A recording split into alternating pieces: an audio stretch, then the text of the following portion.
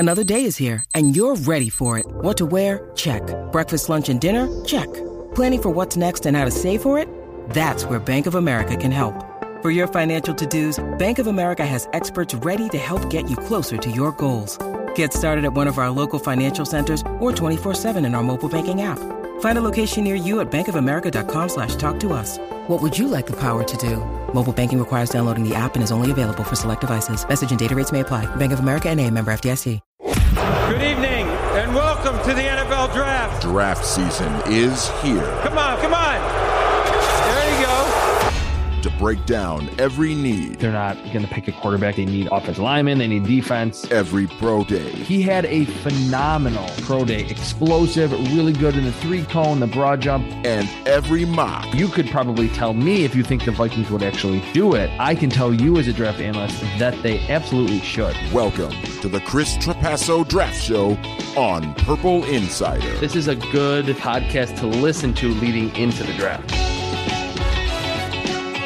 Hello, welcome to another episode of Purple Insider. Matthew Collar here, and it is another Chris Trapasso Draft Show. CBS Sports draft analyst Chris Trapasso joining me on the show. Chris, I have to start out real quick with a jury duty update. Still doing jury duty, and the Kevin O'Connell press conference that seems to be going down on Thursday is now in jeopardy because day 2 of jury duty. Well, let me actually, where we left off in day 1, and we'll get to the draft, I promise you. Let me just tell you where we left off. I was about to go into a room where the judge asks you questions, and then you tell them about yourself or whatever, and then they decide if you're going to be on a jury or not. And so we got up to the room, and then they settled the case. So I thought, yay, I go home. No more jury duty. Not true.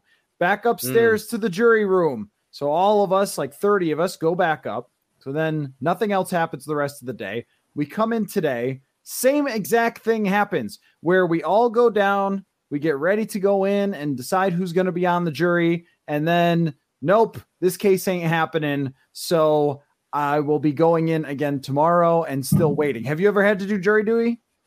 I haven't. I've gotten like the ticket in the mail, but then I call a number.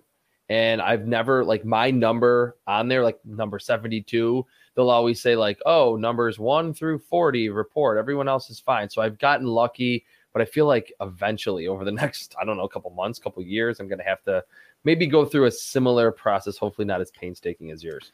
Yeah, so with this, once you got to go in, you are with them for 2 weeks for whatever they want to do with you.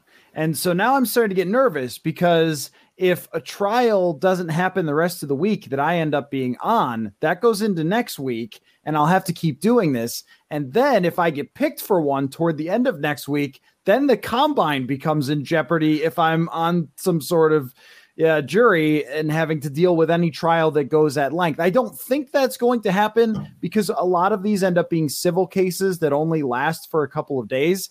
And sometimes they don't pick you and then they just say, okay, you're done. But I don't know when this is going to be. So it looks like inevitable that I'm going to miss Kevin O'Connell's press conference. But, you know, Sam will be there, Sam Ekstrom, and we'll have a breakdown of it. I'll watch it. I'll be allowed to watch it. It's just that I'll be in this jury room just sitting by myself near a vending machine with hardly anything in it. So it has not been a super pleasant experience, but I am helping America. And for that, I feel I am a hero. Yeah, and I feel like this adds like another layer of intrigue to this Vikings offseason for you. Like you can update all your listeners every day, like what's going on with the trial, which I don't think you can really talk about the trial. Is that true? But just at least what you're doing and how I know that you have a history of like right when you record a podcast, like the Stephon Diggs trade goes down or Danielle Hunter gets placed on IR. So it's just another layer of like being on the edge of your seat. Like what's going to happen with Matt Collar today? Is he going to be able to report or record a podcast for this, you know, insert big Vikings transaction that will go down in the offseason?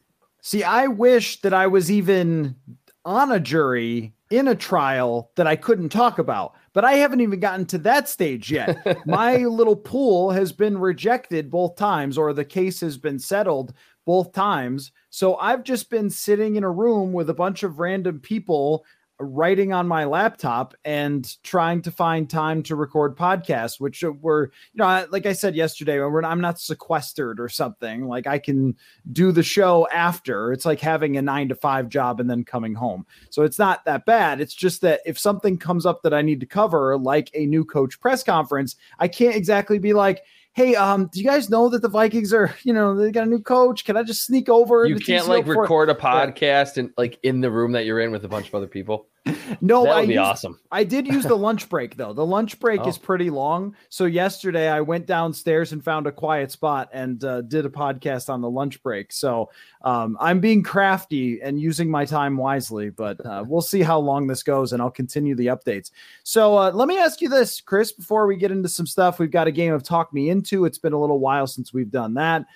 Let's say you were going for me to this press conference, Chris. You always have your eye on the draft, obviously. Mm-hmm. What would you ask Kevin O'Connell about the draft if you were going to this press conference instead of me and you got to grill Kevin O'Connell? I think I would ask him something pertaining to the fact that he's, of course, a former quarterback. He's a quote-unquote offensive-minded head coach. And the fact that it seems like cornerback is a pretty big need on this roster.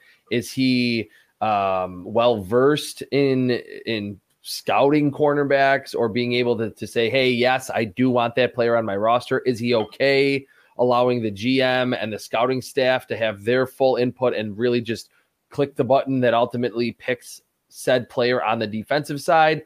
Or will he be a more active role player, so to speak, in the draft process, even if it is more of a defensive player or a defensive-minded draft early on? That's a great question, just in general about the draft. I mean, if we're talking about them drafting a quarterback, of course the head coach who's a former quarterback is going to have his say, and I wouldn't want to put him with anyone he didn't want.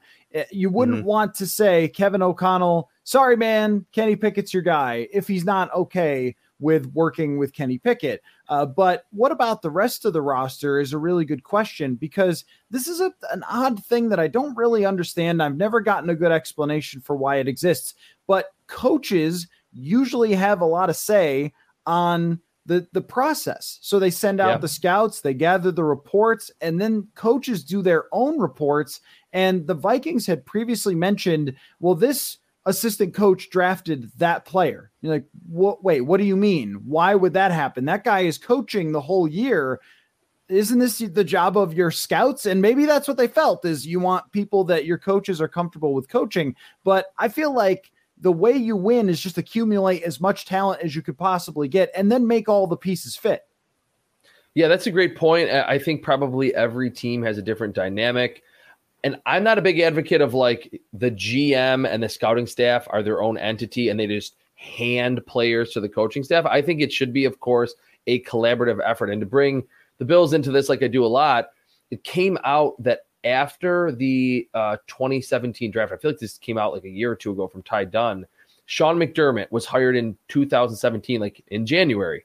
And he admitted like years later, I think it was during Josh Allen's like leap year, 2019, where he really took that step, that Sean McDermott admitted it wasn't really because he was a defensive guy, so to speak, but that he was late in the process of scouting the quarterbacks, Deshaun Watson, Mitch Trubisky, and Patrick Mahomes, which led to the Bills being like okay with trading out of that number 10 spot to move back to then, pick a cornerback for their defensive-minded head coach. So I think a lot of the times circumstances like that do arise, and that's why I would ask Kevin O'Connell about, hey, like, how do you feel about the other side of it, a cornerback or defensive lineman, edge rusher, whatever it may be on the other side of the ball. But also, I think that's a big reason why January, February, after the season is over, like a draft analyst like myself, Dane Brugler, Mike Renner from PFF, guys that are doing it kind of year round, they have their boards set or pretty close January, February, and then players go up and down because I think February, March, that's when the coaching staff gets injected into the pre-draft process. And I'm sure a lot of times scouts are almost rolling their eyes and saying like, yeah, we've been scouting this guy since his junior year. And now the head coach is like, tell me all about Malik Willis. I don't know really anything about him because, of course, game planning, playing playoff games, whatever it may be, So to have a new coach, you want to see like how caught up are you on this draft class to maybe not miss a Patrick Mahomes type talent. It obviously worked out for the Bills with Josh Allen the next season, but that was kind of a big miss at the time that their coach was just like, hey, I'm kind of behind the quarterbacks. Let's just wait a year. And it's not guaranteed to always work out in the next draft with a, top tier quarterback who becomes really good. Yes, the allegedly weak 2017 quarterback draft. I remember it so well. It only took 9 minutes and talk about jury duty for me to get to some snark there. But, I always wonder, I think that sometimes, we over information ourselves. Like bad information is much worse than no information at all. And Absolutely. I do wonder, let's say you sequestered the coaching staff and they were not allowed to look at anything with the draft. They had to just go to Tijuana and not at all think about what was going to happen with the roster for a couple of months. And then they show back up at rookie minicamp and they get their first look at the draft class. Rather than watching tape, giving their input, giving their influence to what they want, how they want it done, and everything else. Like, would that be better or worse? Like, I'm sure that every situation is different with that, but I just wonder how often it happens. And I've heard stories of this where, the scouts are saying, look, man, I'm not so sure you want that player, because the scouts, they don't just watch on TV. They go out to the games. And Scott Studwell, former Vikings scout, explained how this worked to me on the show maybe 6 months ago, where the scouts will go in and watch film with someone from the staff of a lot of these teams. So if you go down to Alabama, maybe you're not watching film with Nick Saban, but somebody on his staff, you're going through players, you're watching them, you're getting information about those guys, you're having conversations. Veteran scouts are really good at gleaning a lot of information, and they'll know people after years and they'll say, hey, I don't know about this or that or whatever else. Like, these guys are good at their jobs. And where it really is reflective of that is the draft, because you see the players who are drafted the highest are the best, and the, next down and next down and next down, like the line goes straight down in terms of the success rate of the draft picks and the value that they bring long-term. Right. So these scouts are getting it right. I just wonder if you left it entirely to the people whose jobs it was, if you would be that much percentage points better than somebody who's spending 98% of their time in an NFL season grinding away at game planning. And that's what they're good at. And then you're saying, no, now today you got to be a scout though. And for this 1 month, you got to be a scout, when for every other month you're an X's and O's guy. I just wonder if there's too much crossover there.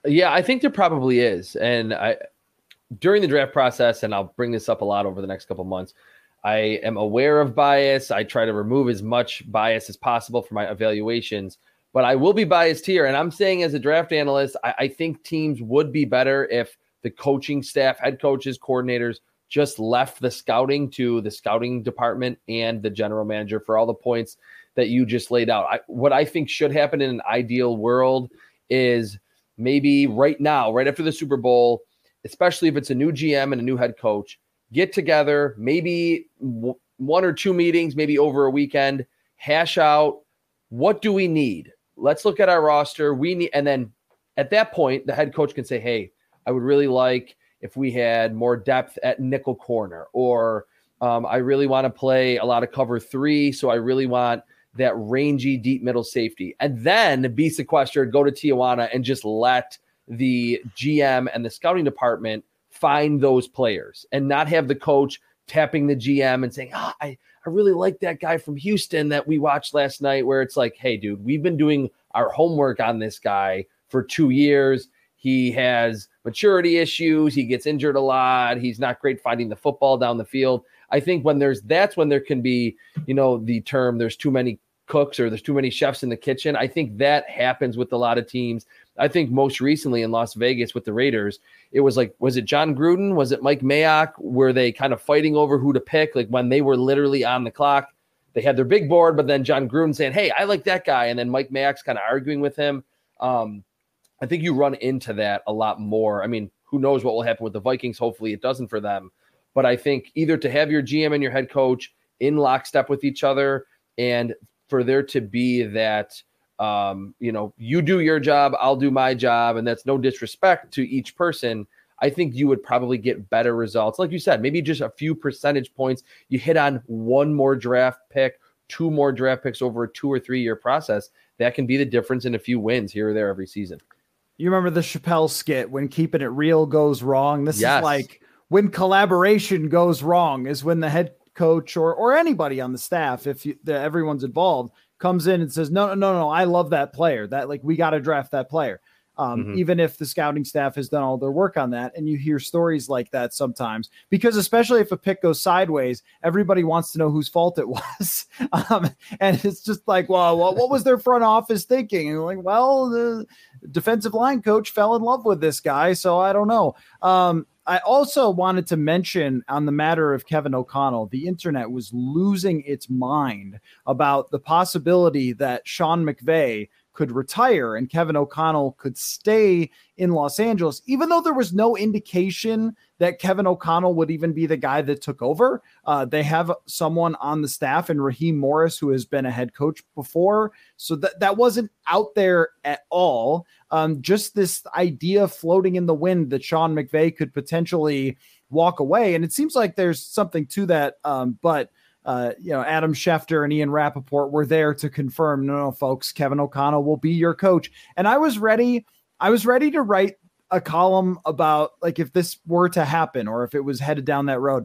I was ready to write, like, well, someone will coach the team. Like, it's, I mean, because I don't know. I want your opinion on this about the O'Connell hire. It's like, I think it's the right way to go.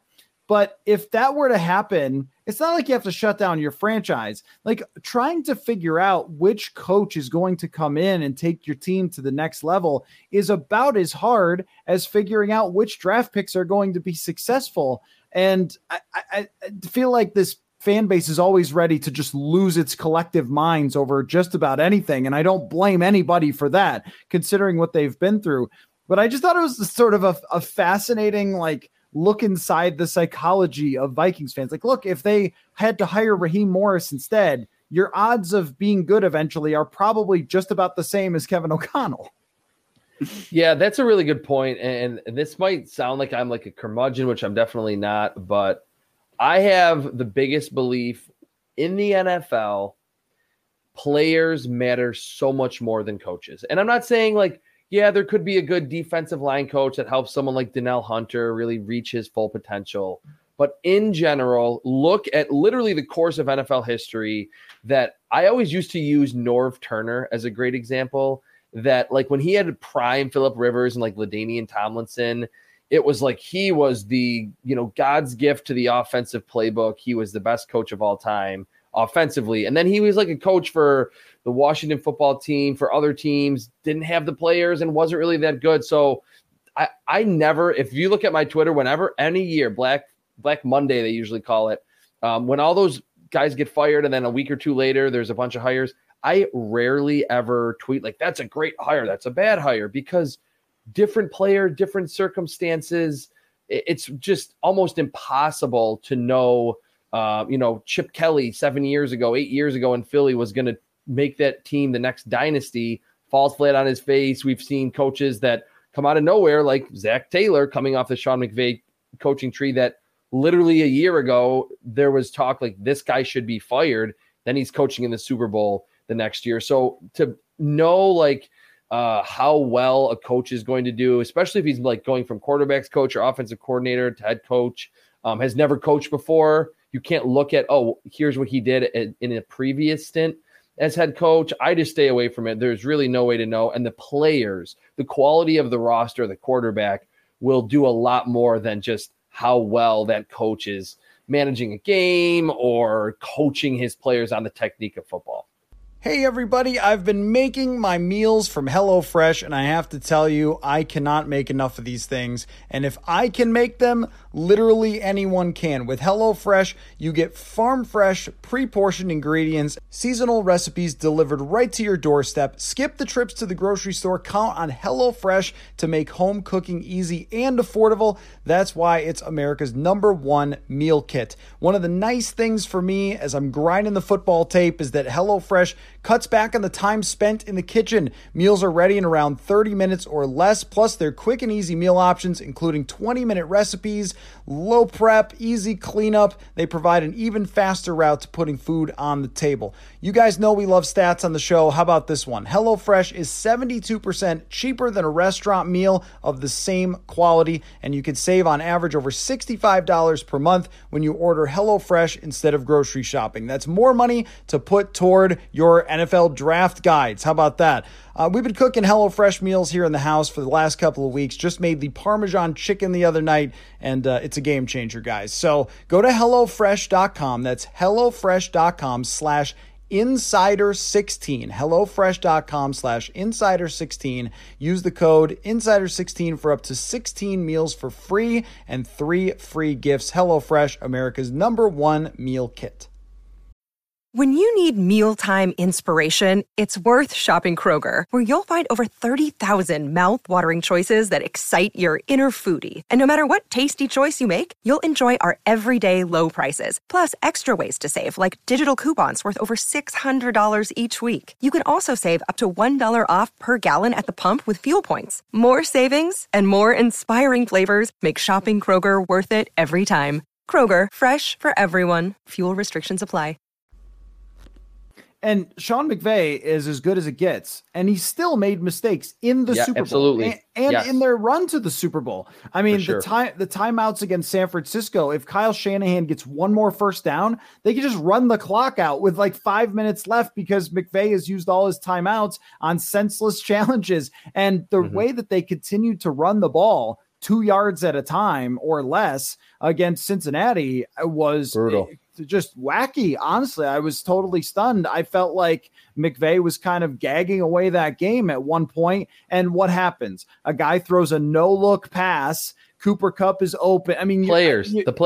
Exactly. The players.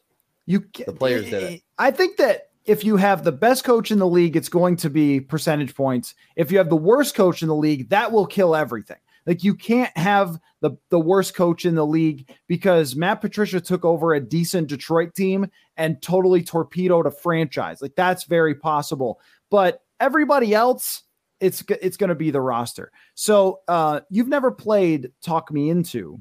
I'm excited, though. Here's how it works. We just tell each other that you have to talk me into something. You have to talk me into something. I have to talk you into something. So I'll go first asking you, but basically you just have to make the case for the thing that I'm asking you about, regardless of whether you believe it or not. And you could say in your answer if you believe it or not. Okay. And then we'll try to peel back the layers of the football onion by doing this. So I was looking at Dane Brugler and his new list post Senior Bowl of his top 100 players. And there is not a quarterback, I think, above 35. Talk me into no quarterbacks going in the top 10 of the NFL draft. Okay, I first want to answer if I believe this or not. I know in a lot of my mock drafts, I have almost always had at least one. But right now, and it's early. We have not had combines. We have not had pro days where we can analyze if a player's wearing gloves or not or whatever.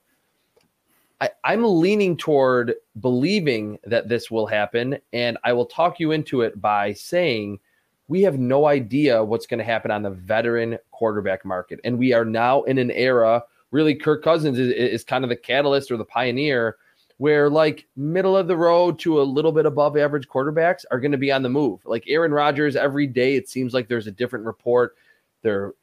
Like he's on good terms with the with the Packers. No, he's not. They're trying to go all in for him because he's not happy. Seems like he's going to be on the move. It feels like Russell Wilson will also be available. Like the Seahawks are leaning toward, or I think very heavily toward, a rebuild, and it doesn't make sense to have Russell Wilson at 31, 32, whatever he is now. Deshaun Watson, what's going to happen with that? There's a few other quarterbacks. What's Jameis Winston going to do? What's Teddy Bridgewater going to do? Jimmy Garoppolo, like he basically said after the NFC title game, like, hey, it was a fun ride here, but I'm ready to start somewhere else. They traded a bunch to get Trey Lance. I think like the Panthers and the Broncos, a lot of those teams that look like obvious, they're going to draft a quarterback, and we'll see so many mock drafts. up until free agency or when teams really start to trade at the start of the new league year, usually, that those will be the teams that, they filled their quarterback spot. They're not going to pick a quarterback. And for as much as I usually say the quarterback position always gets pushed up in the draft, if there is a draft for it not to happen, it's probably this one. I think to talk about the 2011 draft class where like Blaine Gabbert and Jake Locker and Christian Ponder all went way too early, I think it's too long ago. I think to be 11 drafts ago at this point, it's not really smart to point to that and say, oh, well, hey, look, it happened 11 years ago. The NFL has changed so much. Certainly more of a quarterback needy league today. But if there is a draft that it would happen, it would be this one. And we're going to see a lot of movement on the veteran quarterback market. So that's why there won't be any quarterbacks inside the top 10. Okay, I think you did a good job leaning on the teams that are desperate for quarterbacks are going to try to trade for them or sign them. Because as you mentioned, even free agents, normally there's no good free agent quarterbacks. Mm-hmm. Normally you're getting Ryan Fitzpatrick or a McCown. But this year, I mean, not that I think Winston is a great player, but as far as free agent quarterbacks, Winston, Bridgewater, Fitzpatrick is out there, and also Marcus Mariota, who I think is actually a good pick for somebody. Marcus Mariota is just past the age where Kirk Cousins started starting for Washington. Wow. He's 28, and I believe Kirk was 27 when he got this like the full-time starting gig. Just to tell you like how young Mariota was and how long he's been in the league. But there's probably some potential there. The Tannehill possibility of someone advances as a quarterback into their 20s, or the Rich Gannon or something like that, where he develops as he goes along. That's unusual. It doesn't happen that often that there's good free agent quarterbacks. So I think you make a compelling case, but I am not talked into it because I think that there's so much benefit for hitting that it's going to be worth it for some of these teams, especially if you're a team that can also sign one of those players and have a quarterback for next year and transition. And I just think of Daniel Jones being a top 10 pick, that when Daniel Jones was coming out, I think a lot of draft analysts said he's an okay prospect. I mean, maybe he's a fringe first rounder, early second round type, and he ends up going way up at the top. I mean, one, because Dave Gettleman is insane, but also like if he had hit though, it's so worth it. If he's even okay, it's so worth it. And I feel like, how are these guys going to look at Malik Willis run a 4.4 at the combine and watch him throw the ball 80 yards and be like, nah, I don't know. You know what? We need a guard. That's what we need the center from Iowa. That's what we need. Not that guy, right? Like, I think the ceiling of Malik Willis, specifically the moxie of Kenny Pickett, people are going to fall in love with these guys as it continues to go on. And someone, if not someone's, will be picked in the top 10. Those points are all really good. That really is talking me into kind of leaning in the other direction where I've been with all of my mock drafts, that I've always had one at least in the top 10, sometimes two. The points that I want to kind of expand upon are what you mentioned, and zero disrespect to Dane Brugler. He does a great job for The Athletic. It's kind of back to our talk last week, to not have a quarterback inside your top 32. Like, maybe those are just his evaluations. But what you mentioned about, had Daniel Jones hit for the Giants, they would be all set. They would be a contender. They'd be in the playoffs. They'd have cap space. They'd have a quarterback on a rookie deal. They'd be in great shape. They probably would still have the same coach, same GM. Because of those reasons, I feel like there has to be a quarterback that's worth a first-round pick. Like, unless it is literally the worst quarterback class in the history of the NFL, and I don't think that's what this class is. It's the same reason why whenever I see someone have a running back like inside the top 20, I'm like, what are you doing? Where's positional value? If that guy hits, okay, you have a good player for 3 years, and he probably will get hurt because you'll run him into the ground, and then by the time he's ready to hit that big payday, you pay him, and then it's probably not worth it, or he hits free agency. So because of that, that's part of why I'm thinking on both sides of the fence that, yeah, you should just pick a quarterback. There will be one picked early, even if a lot of these veterans land in some of those spots that have vacancies, because like you mentioned, even if deep down the scouting department, the GM, the head coach says, we don't really know if this guy's going to hit. Well, if he does, if you roll whatever you bet at the craps table and you hit on that, then you're all set. Like, I think, again, very quickly going back to the Bills, like he was like Josh Allen was a boom or bust prospect. And through the first 6 games of his rookie year, it looked like he was going to be a colossal bust. And now look where the Bills are. So they said, hey, we're going to roll the dice. We're going to go with him over Josh Rosen because of the upside, build around him, make most of the right decisions on the offensive side and with the defense. And now they're in great shape and they're Super Bowl contenders. And there were just as many questions about Josh Allen. He didn't have a very good season at Wyoming. I wondered if someone who didn't have a very high completion percentage could be any good. Too. And his turnaround was historic, but we're also better at turning around quarterbacks than we ever have before in history. Ryan Tannehill is a good example of this. I think that teams are able to scheme it up. The rules are designed for it to happen. And the better you build your roster, the more chance there is. And I was thinking about this. If I told you that you would draft the equivalent of Jimmy Garoppolo or Derek Carr, which I think that these prospects are. I mean, those two were drafted in the second round. I think that a lot of these guys, Sam Howell and Kenny Pickett and so forth, are Jimmy Garoppolo type quarterbacks. You would take that in a second on a rookie contract because you can clearly build well enough to have, if you have that baseline of play, to win. And I'll say this. If I'm a GM in today's NFL, I realize I probably have 3 drafts, until I need to start winning games before I'm really on the hot seat or probably getting fired. And of course, to become a GM and have a draft class with a talent like Patrick Mahomes or the 2018 draft class where there's like 5 guys that everyone really likes. I mean, obviously only like half of them at least became quality starters, but you could land a GM job and look at a quarterback class and go, oh, it's not really that great. But if like you're saying, hey, we could probably get Jimmy Garoppolo level play out of this guy, and then it's on me to build the rest of the roster and on our coaches to scheme open easy throws for him, keep the completion percentage up, move the chains, play good defense. You might just have to do that because it's not in the 90s where you're a GM for 5 or 6 or 7 years and you can wait 3 draft classes to find that, marquee talent. So I think as a draft analyst, I probably sometimes forget about that and say, hey, there's not really anyone outside of Malik Willis that is that complete franchise changer, can be an all-pro, perennial all-pro for you, can get MVP votes. But like you mentioned, I mean, Jimmy Garoppolo has been in the Super Bowl and was a 4th down conversion away from getting back to a second one. Was he the reason the 49ers were in those situations? No, but John Lynch made a trade for a second-round pick to get a slightly above average quarterback play, built a team around him, and you can win in that way too. Well, and your point is right that if you kick it down the road and then miss then you're not doing the fail quickly thing. Like if you draft Malik Willis and a year in, it's very clear that the guy's not going to be a good player, which, maybe what the Packers are going through with Jordan Love. It's like, what do you do now? You keep trying to talk Aaron Rodgers into it, but most teams can't do that. Most teams can't just be like, oh, well, hang on to Aaron Rodgers. Most of the time you have to bail, and teams that have stuck with failures get fired. Like Sam Darnold fails and everyone gets fired in New York. And like, that's how it goes. But if you draft someone, identify it, fix it, draft the next guy in time, then you give yourself a pretty good chance to get a second quarterback draft pick or to correct the mistake that you made. This is the thing.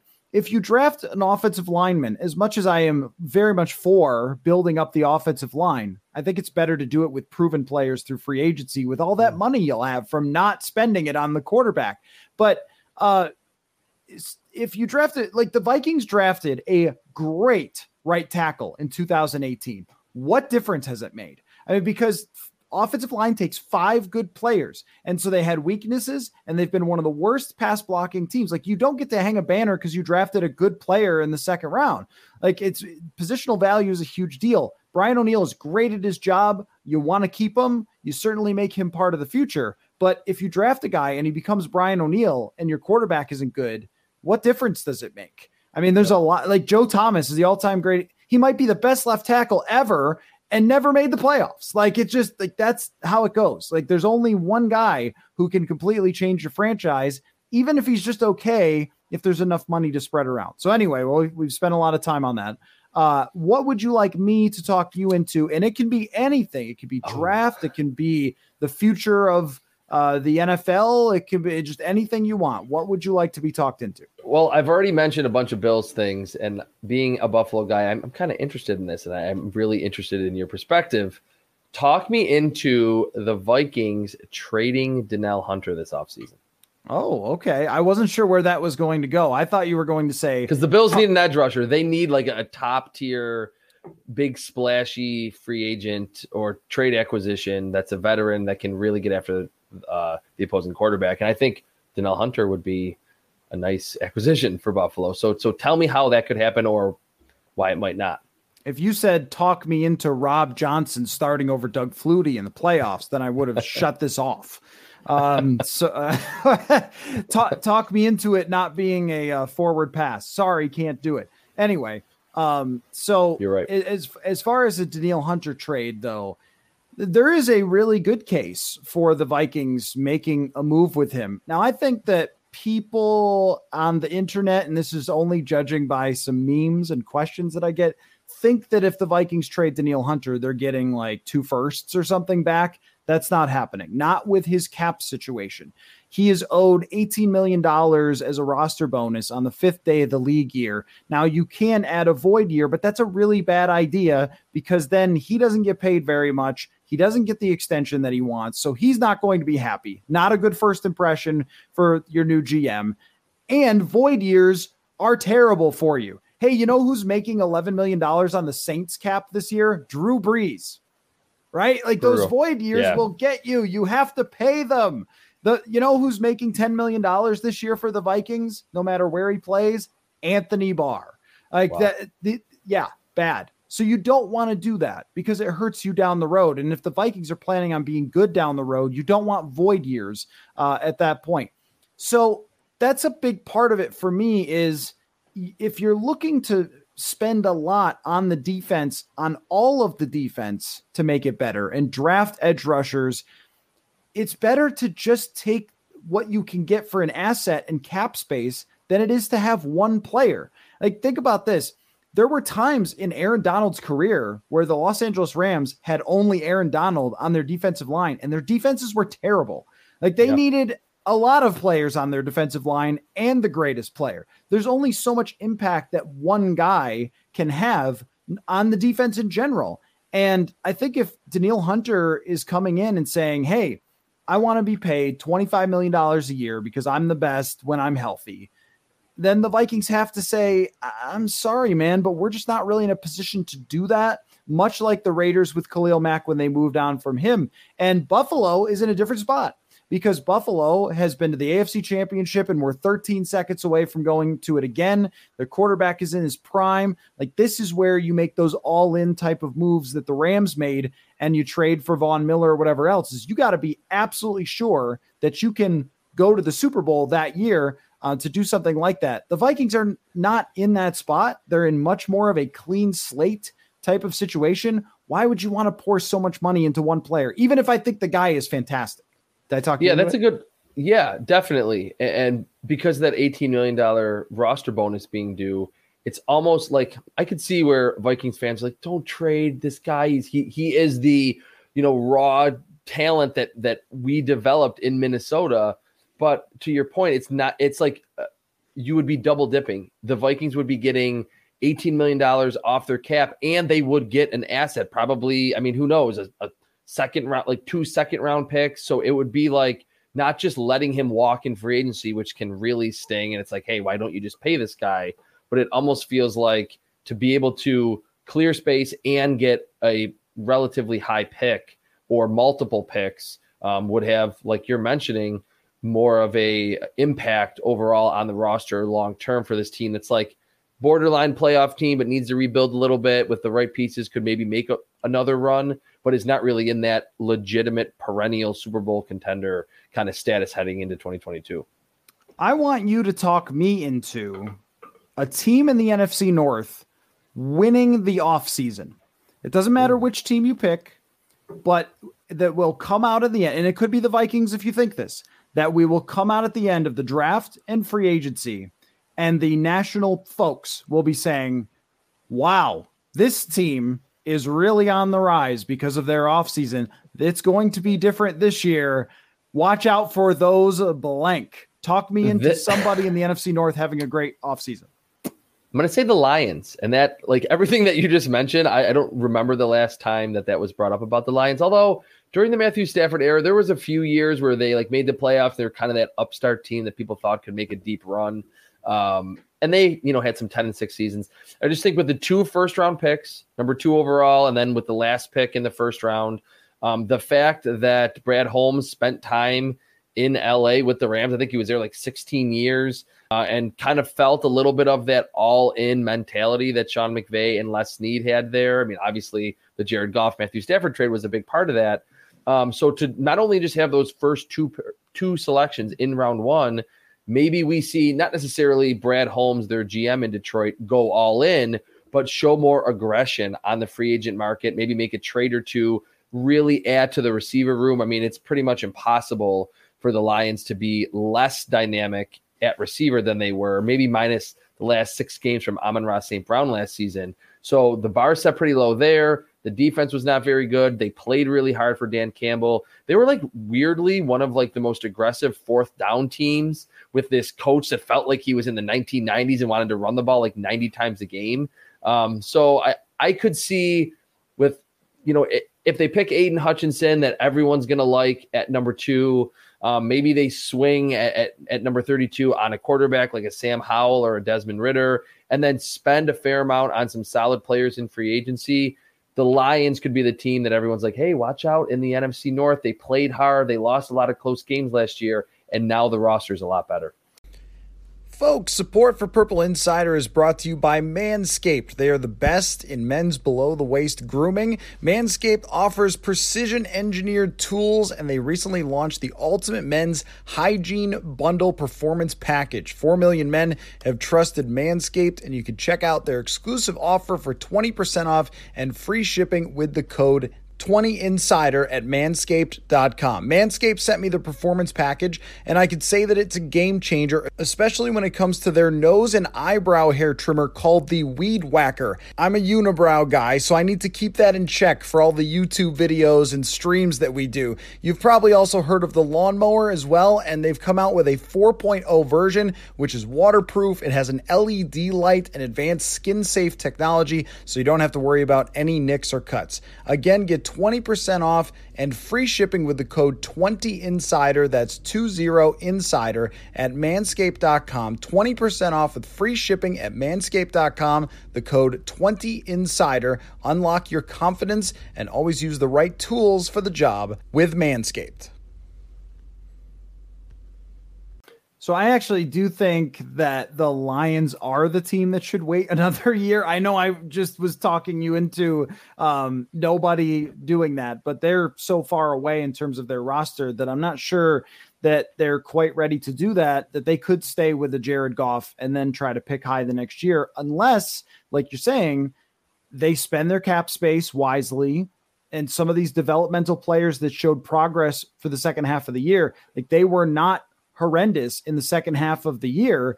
And, playing hard for Dan Campbell, also I think is developing under Dan Campbell as well. Amon-Ra St. Brown and his emergence, he had 90 catches last year. Like no one cares, right? Like, except for Vikings fans, because he caught the game-winning pass against them for that huge upset. But no one really was paying attention to what Amon-Ra St. Brown did last year. I think a lot of draft analysts liked him last season and thought, well, this is a good draft pick, but that's somebody to start building around. I also think too that Jared Goff is not a good quarterback, but he's also not a 3-13 quarterback. If you start to build up this roster, you draft people high, you put some other players around him. That can be a competitive team last year. And next year, like a 500 type of team with Jared Goff next year. And whether you're developing Sam Howell behind him or planning to trade up everything to draft a guy at the very top the next year, they just have that vibe of a team that starts to make noise. And every year we think, oh, those teams at the bottom, they can't do anything. But Cincinnati was this team like not long ago. And Joe Burrow is the main part of that, but they also rebuilt the rest of their roster really quickly. They forgot the guard position, but everything else, like Cincinnati had weapons all of a sudden, and they had defensive players all of a sudden because they were able to spend in free agency and they draft high. And shockingly, when you draft high, you get good players. It's crazy how that works. So I am talked into this as Detroit like winning the offseason and being a fairly competitive team, or how we think or projecting them for next year. This is part of the conversation about when people say, well, if Rodgers leaves, the NFC North can just belong to the Vikings. It's like, well, yes, but I mean, not necessarily, because everybody else is trying to get better too. Chicago, I think, has a myriad of problems in their salary cap.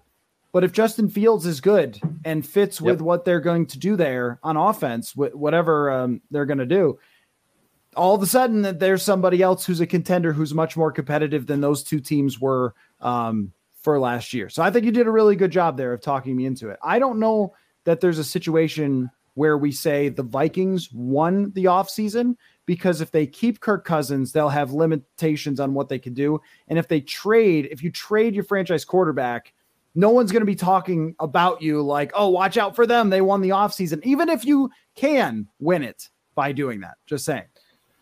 Yeah, wait, my question, which I don't want to like ask dumb questions that your listeners already know, but in a trade, what is the general consensus that the Vikings could get for Kirk Cousins at this point in his career? First rounder? One first?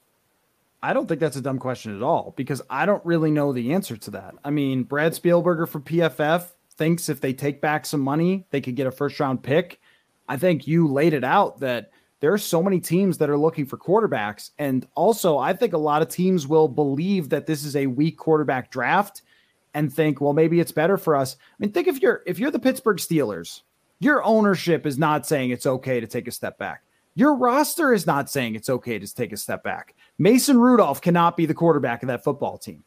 If you had basically the worst quarterback in the league, not named Sam Darnold last year, in Ben Roethlisberger, and got to the playoffs because of coaching, defense, weapons that you had around Roethlisberger, you could talk yourself into. We could talk ourselves into probably 5 or 6 teams as being great fits for Cousins, which to me says first round pick. But the cap situation is very tricky there. And is Pittsburgh signing him to a long-term extension when they get him, or do you have to take back some of that money? I think that's where it gets really muddy. But I think that first or second is reasonable to think that they should be able to get that. Yeah, and I asked that because I agree that I don't think we'll come out of this offseason, and you can read articles, listen to podcasts that will say, hey, the Vikings are one of the top 5 teams that won the offseason. But if they do trade Kirk Cousins and get a first rounder and suddenly have 2 first round picks, and then after the draft, they pick one of the best corners, they pick Malik Willis, I think there will be analysts out there, probably former players, that will say, hey, why would you trade Kirk Cousins? Look at his stats. He's 67% completion, 4,000 yards. But if they ultimately flip him and get a first round pick for him and then maybe address the quarterback position with one of those picks, I think that would be a gigantic win. We talked about it last year, nothing against Kirk, obviously himself, but just to upgrade the ceiling of the quarterback position, and then still have another selection in round 1 to address another need. If you trade Danielle Hunter, maybe you have another first round pick, maybe you have 2 or 3 seconds. You can really be that team that goes from middle of the pack to a serious playoff contender in one offseason. Like you mentioned, we saw it from 2-14 to the Super Bowl for the 49ers, and from 2-14 2 years later to the Super Bowl for the Cincinnati Bengals.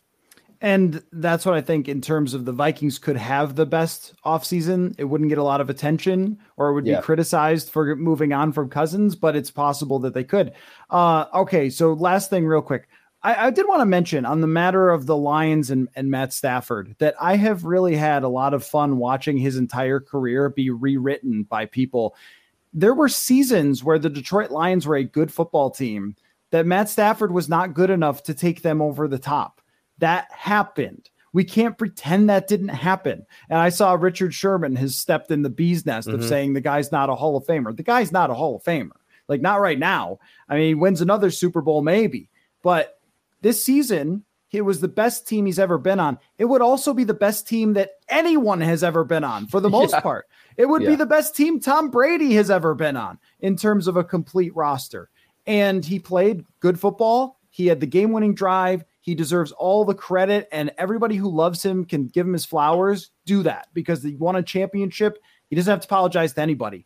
I watched the guy get sacked 10 times in a game once. I watched him throw red zone picks and make all sorts of mistakes to lose games against the Vikings. I've seen them be at the top of the division and fade away because it was injured Matt Stafford trying to play through all the injuries and hurting his team. Like, these things, they happened. The Detroit Lions were not so bad for every single one of his years that they couldn't be a little better like they would have been with a better quarterback.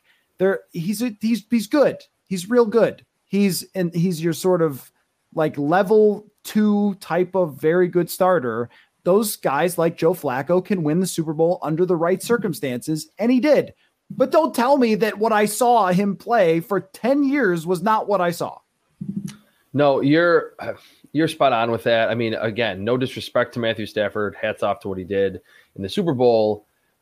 He feels like maybe a Hall of very good player. Like there's guys like one player that always stands out to me. This is a random name. Carlos Dansby, the linebacker, like for the Browns and the Cardinals. If you look at his stats, insane, but you would never think of him as a Hall of Famer. He has a ton of interceptions, sacks, ton of tackles, played for a long time. I would always tweet that Carlos Dansby is definitely not a Hall of Famer. He's a Hall of very good player. That's kind of how I feel about Matthew Stafford. What seemed funny to me on Twitter the last couple of days is that the difference between will he get in the Hall of Fame and should he get in the Hall of Fame. The debate to me it's funny is that I think he will get in if he plays for another 4 or 5 seasons, and everyone's saying he's going to end top 5 in passing yards and in a lot of categories. Given the way the voters are today, and hopefully they evolve, maybe you'll have a vote someday, maybe I'll have a vote someday, that it feels like right now, if this current cast of voters, they would vote him in and say, hey, he's got a ring, he's top 5 in passing yards. But you're right, like just the eye test of watching Matthew Stafford on some bad teams that he helped elevate, but then also on some decent teams that he kind of kept them from really reaching their full potential.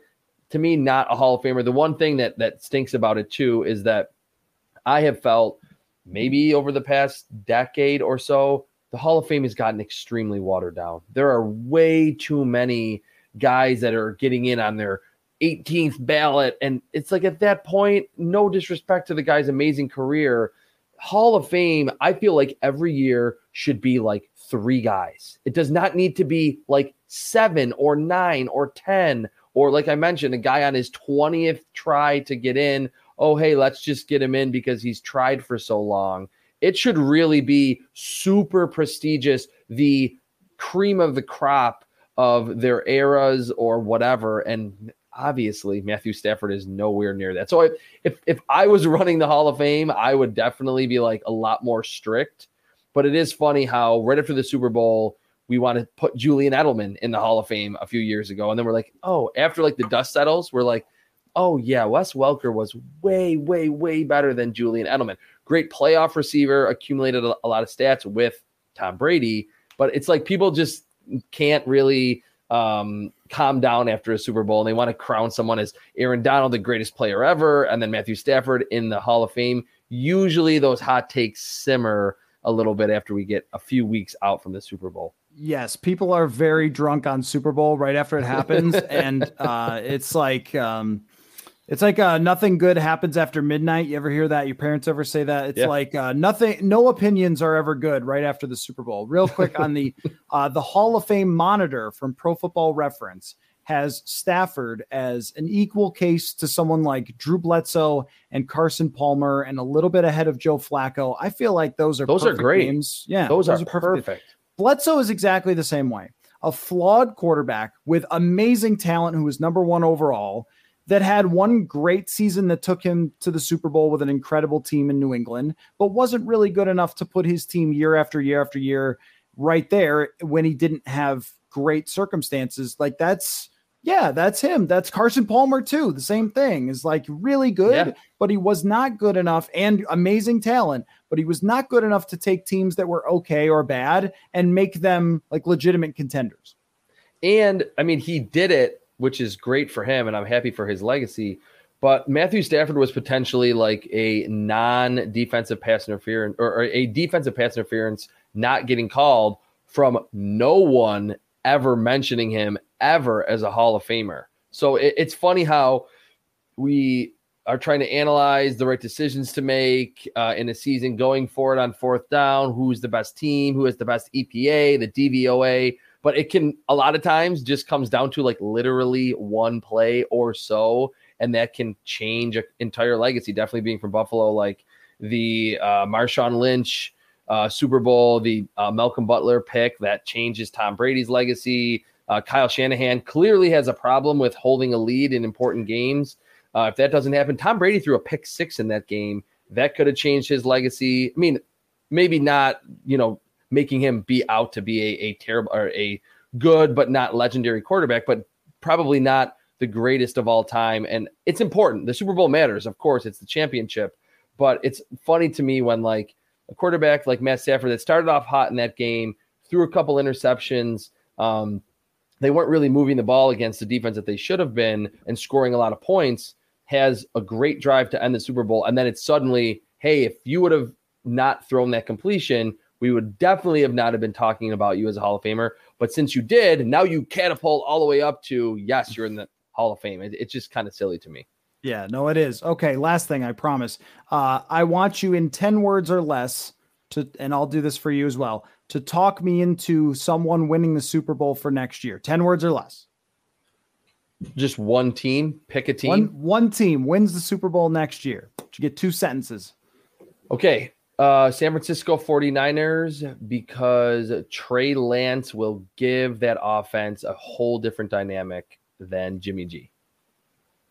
It's like 11 words. Like 11 or 12. I will say Los Angeles Chargers because Justin Herbert, cap space. And there you have it. Yes. Justin Herbert, cap space. That's kind of all you need. You need a top tier quarterback and then fill in those free agents. Do okay, hit a 3rd rounder here, maybe a 6th round running back and have the quarterback, add in the veterans and your Super Bowl contender.